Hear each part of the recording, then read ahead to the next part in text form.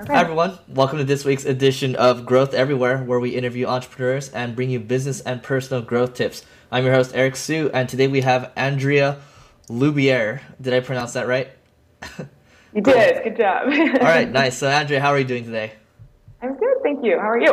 Doing well. Thanks for joining us. So, Andrea, why don't you give us a little background on yourself, and then we'll go from there. Sure. Okay, so I am actually the CEO of this email company called Mailbird. I'm building this software company with a team of 7 other people, and we've been working on this for about a year and a half now. I've lived in Indonesia for close to 11 years now, but I am half American, half Filipino, so very international, and I also love working with an international team. And other than that, yeah, I love what I'm doing. So. Cool. So, can you tell us a little more about Mailbird? And I know it has, I know it's kind of similar to Sparrow, so we can talk about that a little more. Yeah, so Mailbird was actually, you started seeing when we launched, we had a soft launch in April. A lot of people started calling it the Sparrow for Windows because a lot of people were actually looking for it. Hmm. But basically what we're doing is, yes, we got a lot of inspiration from Sparrow, and there was nothing like that on the Windows platform.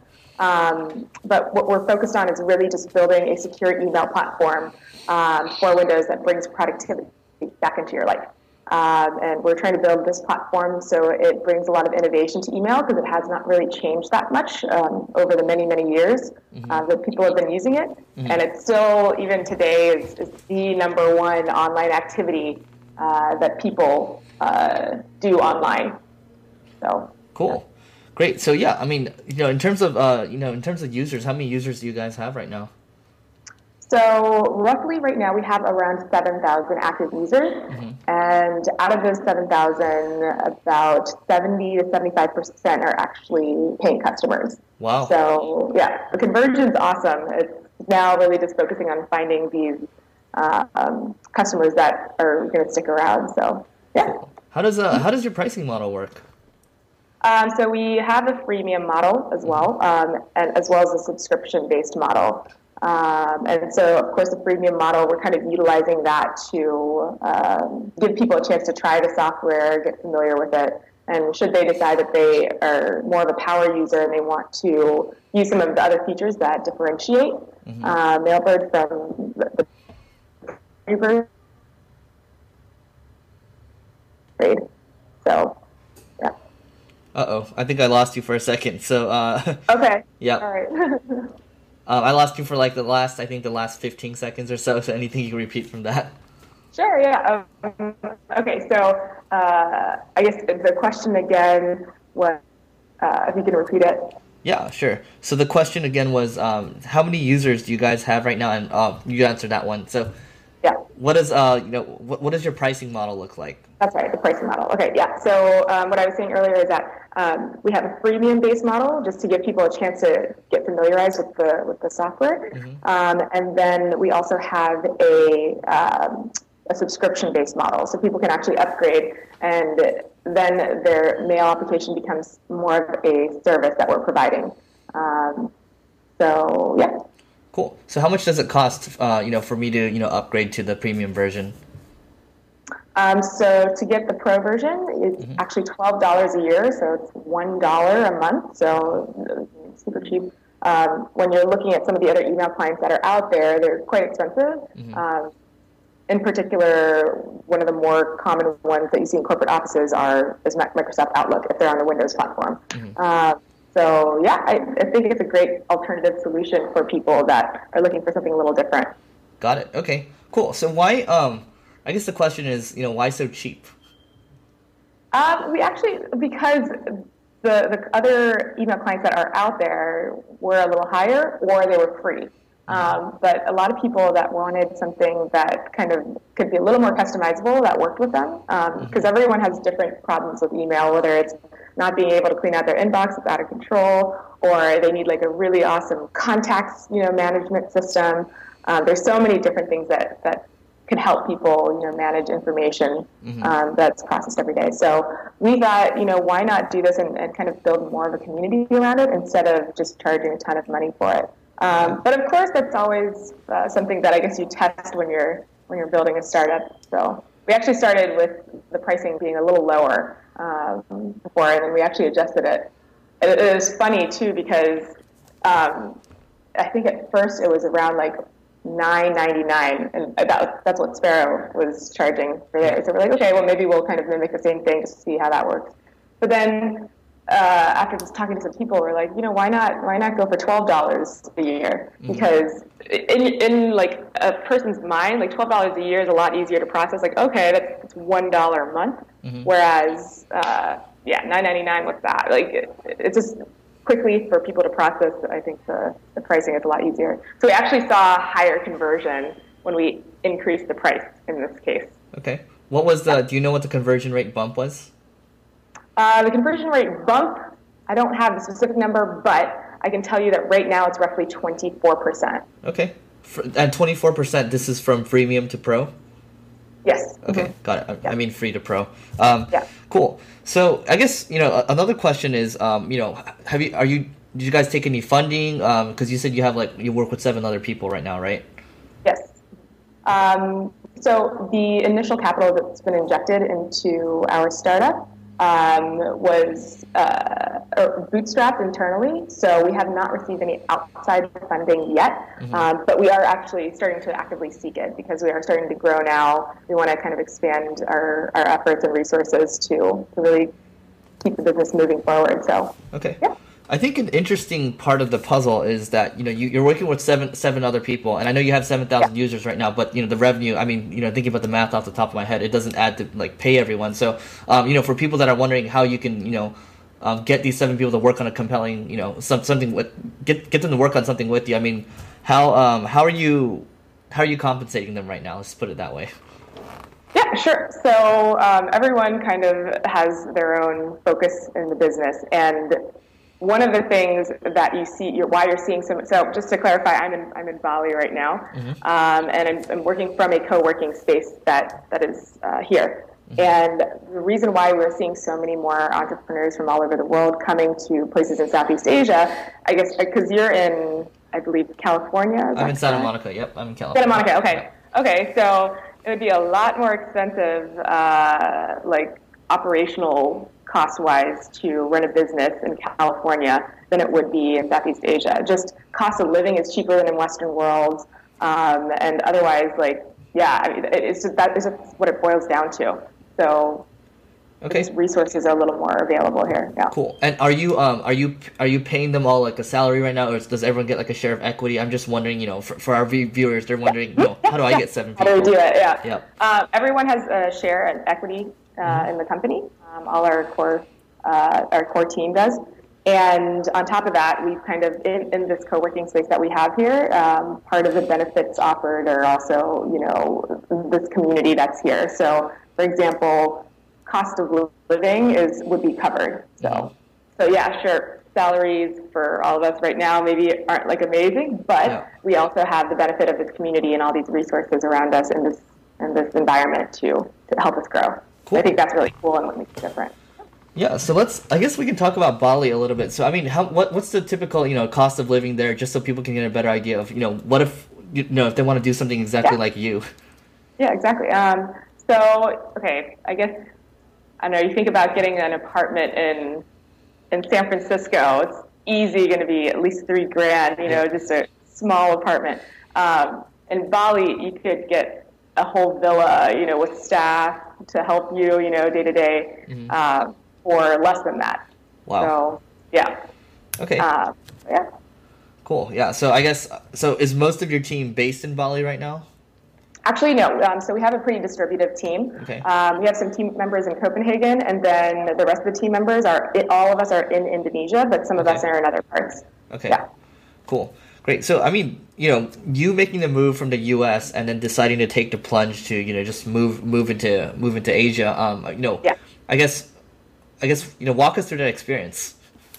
So like I mentioned before, I've lived in Indonesia actually for 11 years now. I actually grew up in Jakarta. I went to an international school there, so I was kind of already, brought up in this very healthy, diverse mix of people. And as you can imagine, all these people at this international school, eventually when school is over, go off to college and a lot of people go back to Europe or the US and whatnot. Mm-hmm. So I think because I had grown up in that environment and around these types of people, Mm-hmm. I always knew that I wanted to kind of branch out and work on an international team and eventually come back to Bali. So kind of my home away from home. So Got it. Okay, so there's some familiarity there.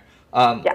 So yeah, I mean, because the way I'm trying to think of this right now is I read a lot of articles out there. It's like, okay, yeah, don't start your startup in San Francisco, put it in like, X, Y, or Z, like some random spot. And then it's just like, your cost of living will go down, operation costs, things like that. So it's like, this is almost, you're kind of hacking operation expenses, right? Exactly. Yeah. Yeah. And I think that's great. But I'm trying to, for a lot of people, it's a risk, and I think it's a scary thing. So I still, even though you're familiar with Bali or Indonesia rather, you making the plunge to go back, I think that's still a fairly brave thing to do, and I think it's something maybe a lot of people should consider, maybe even myself. Cool. So, in terms of the struggles with having a distributed team, I mean, what struggles are you dealing with right now? I would say initially it was just trying to figure out, when you work on a distributed team, you kind of still want to maintain somewhat of a team feeling. So like, even though we're working far away from each other, we still will meet regularly. We actually meet once a week. Okay. And that's been really, really helpful for us in keeping us kind of cohesive and moving forward with the business. But also in addition to that, like a lot of us will kind of travel and meet with each other too and come together for, let's say, like 2 months straight, and really when we're trying to develop something or we have a big launch coming up.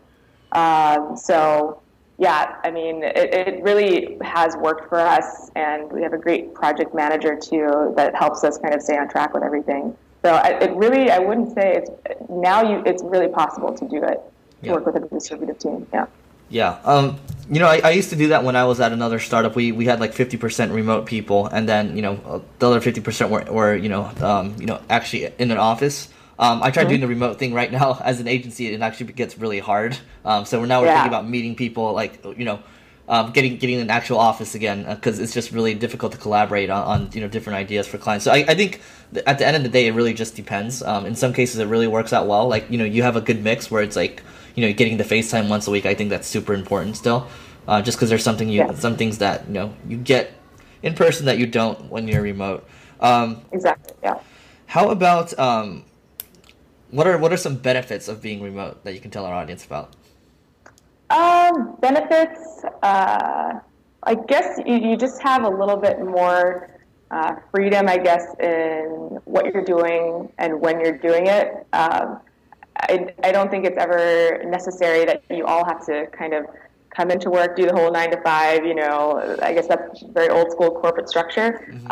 And so, like, of course, we've been looking at other things in terms of building the team and preparing for continued growth, which is a Holacracy. So I know GitHub, they actually, something that they looked into, and it's awesome.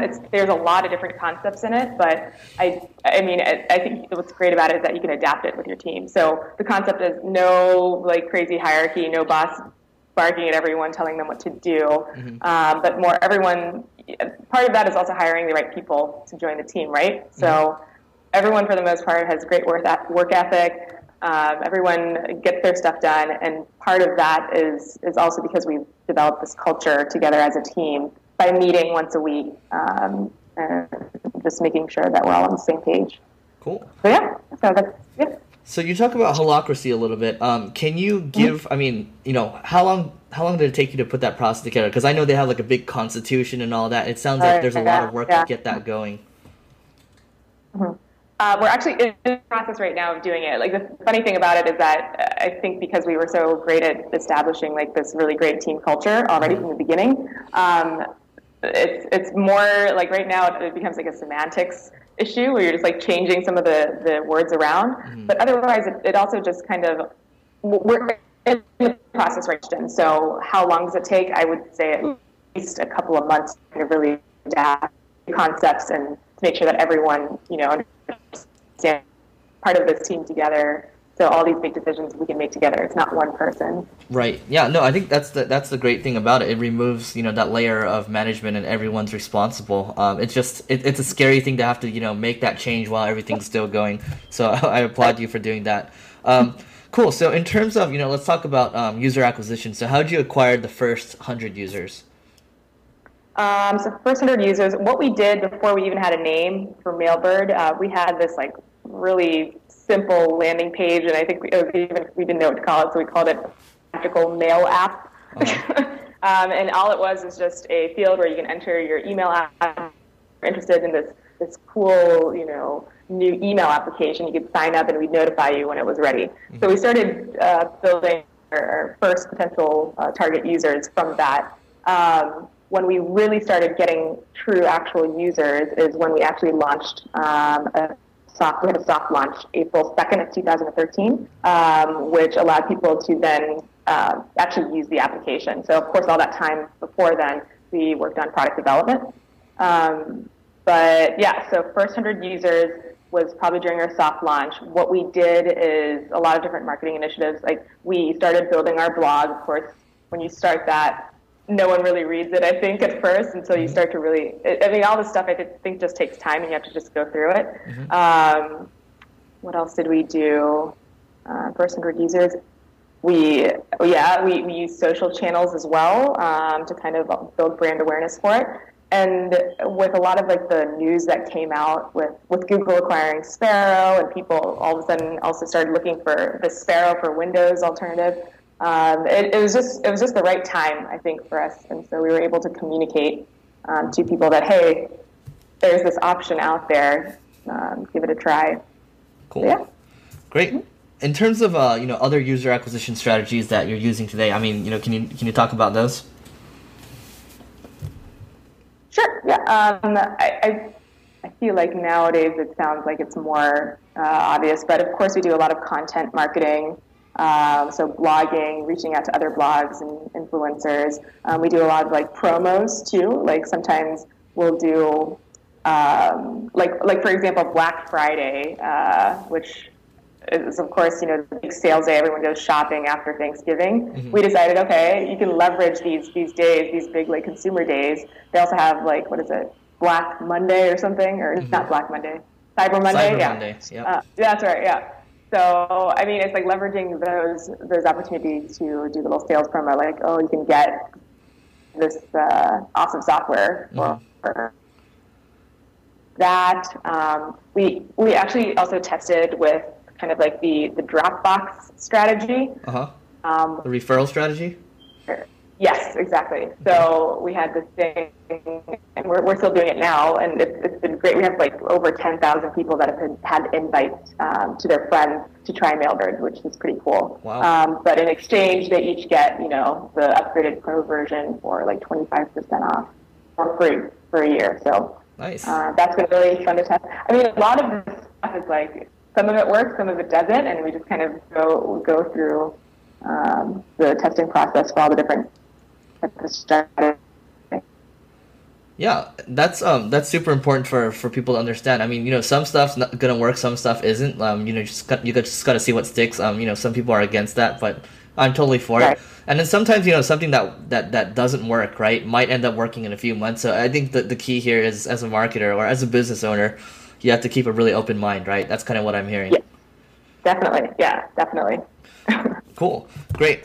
So when you say, let's say, when you talk about content marketing, right? I mean, how does that process look? Because a lot of people say they're doing it. Sometimes it's blog posts, sometimes it's kind of haphazard. I don't know what's going on exactly. It can be a bunch of things. So what is it exactly? Yeah. Well, okay. I mean, I think you already kind of hit the nail on the head there. It's just any type of value-added content that is created for your business. So yeah, that could be a blog. That could be even doing a podcast even. It could be an interview, a Skype interview, about your business like this. So that would be another thing too. It's just sharing information that's somewhat centered around your business, mm-hmm. That helps people. So I don't think there's any one particular thing. So content marketing is, I think in essence, that, it's developing really great content to share with people that that would benefit from the product that you're building. Got it. Makes sense. And so it sounds like, earlier you talked about, measuring specific items, and it's, for a team of 7 people, it sounds like you guys have like internal analytics already built in, and it sounds like it's fairly useful already at this early stage. So can you talk about that a little bit? Internal analytics, what do you mean exactly in that sense? Yeah, so internal analytics, I mean, like, instead of using like a Google Analytics, you guys have your own tools to measure, how engaged people are. You talked about the referrals, like 10,000, all that kind of stuff. Right. Yeah. Right. Well, we actually do use a tool called Mixpanel, which is basically like, the alternative to Google Analytics, but it's been really great for measuring a lot of these things. Okay.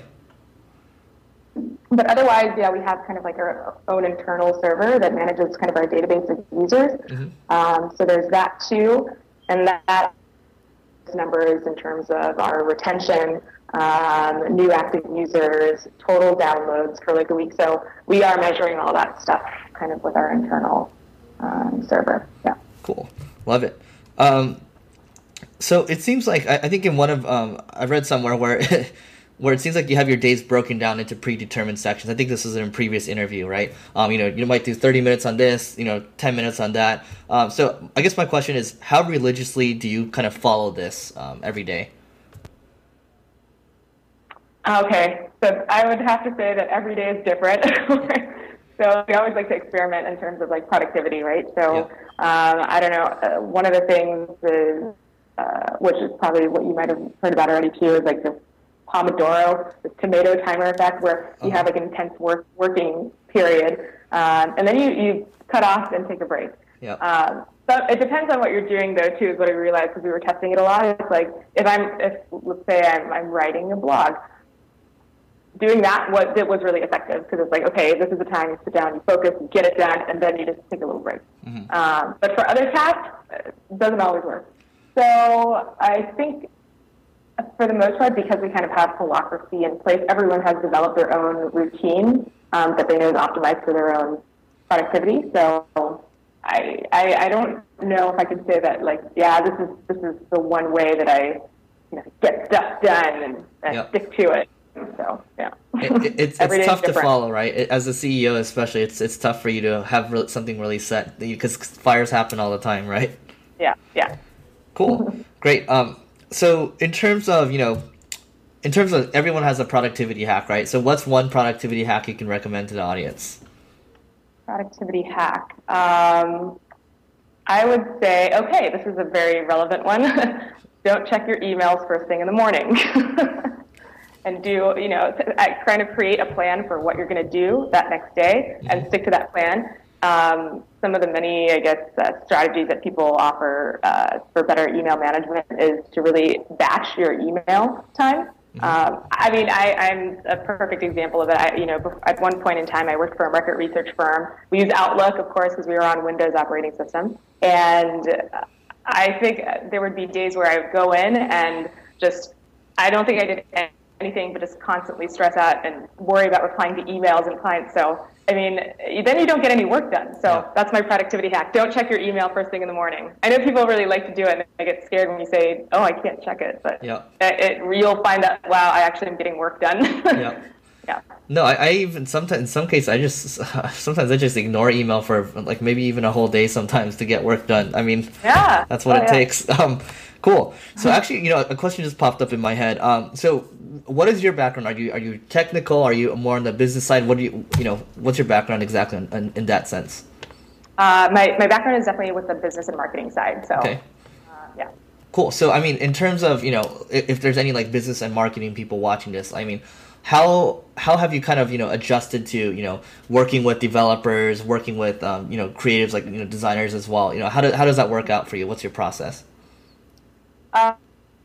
So to start off, I would say that this is probably I've probably learned more in the first year of working on this tech startup than I would have ever learned in college. And I think the reason for that is because part of being in a startup is there's so many new challenges that come up, and you learn to adapt with them. And so, of course, coming in, maybe I don't come from a software engineering background, but like when you start working with people, you have that understanding with each other. They'll fill you in, and now I'm like, okay, now I'm starting to learn some of these like super techie words. But I mean, I think it just happens naturally. If you don't know something, there's always someone there willing to sit down and help and explain it to you a little further. So got it. And what's one mistake that you found yourself making with especially with developers in the beginning? So I'll give you an example, right? I used to be like, oh, that should be easy to do, right? A few hours, right? So that's one example. That's a big no-no that I learned to avoid. So what's one no-no you can share? I was just going to say that's exactly the same thing that's happened. At first you're like, yeah, we just do this, right? Just take a day, no problem. But I mean, I think for me too, I was very soon to realize like our team members, our developers on our team, they're awesome at what they do. They're experts, and they can be very honest too about like, yeah, it's reality-wise, like this is going to take me a week, and not for me to just be like, oh yeah, it's a day, right? So, yeah, I think part of what makes it work for us too is because we have also a really awesome project manager. So when we're developing the software and the business, we kind of make those line up and we have a roadmap for it. And so everyone's on the same page. And sometimes, yeah, we miscalculate. Sometimes we are like, okay, yeah, we'll have this done by this date. But new obstacles come up. Things take longer than normal sometimes. So I think that's just part of it. But that would be the same mistake, I think. It's just like, oh, yeah, we can get all of this done, right? Yep. Yep. Cool. Final question for you. So what's one must-read book for entrepreneurs? Okay, just because this is probably one of the earlier books I read when I was just joining a startup. It's called Marketing to Win. It's a new one. I actually know the girl because she does a lot of speaking engagements as well. But it's called Marketing to Win.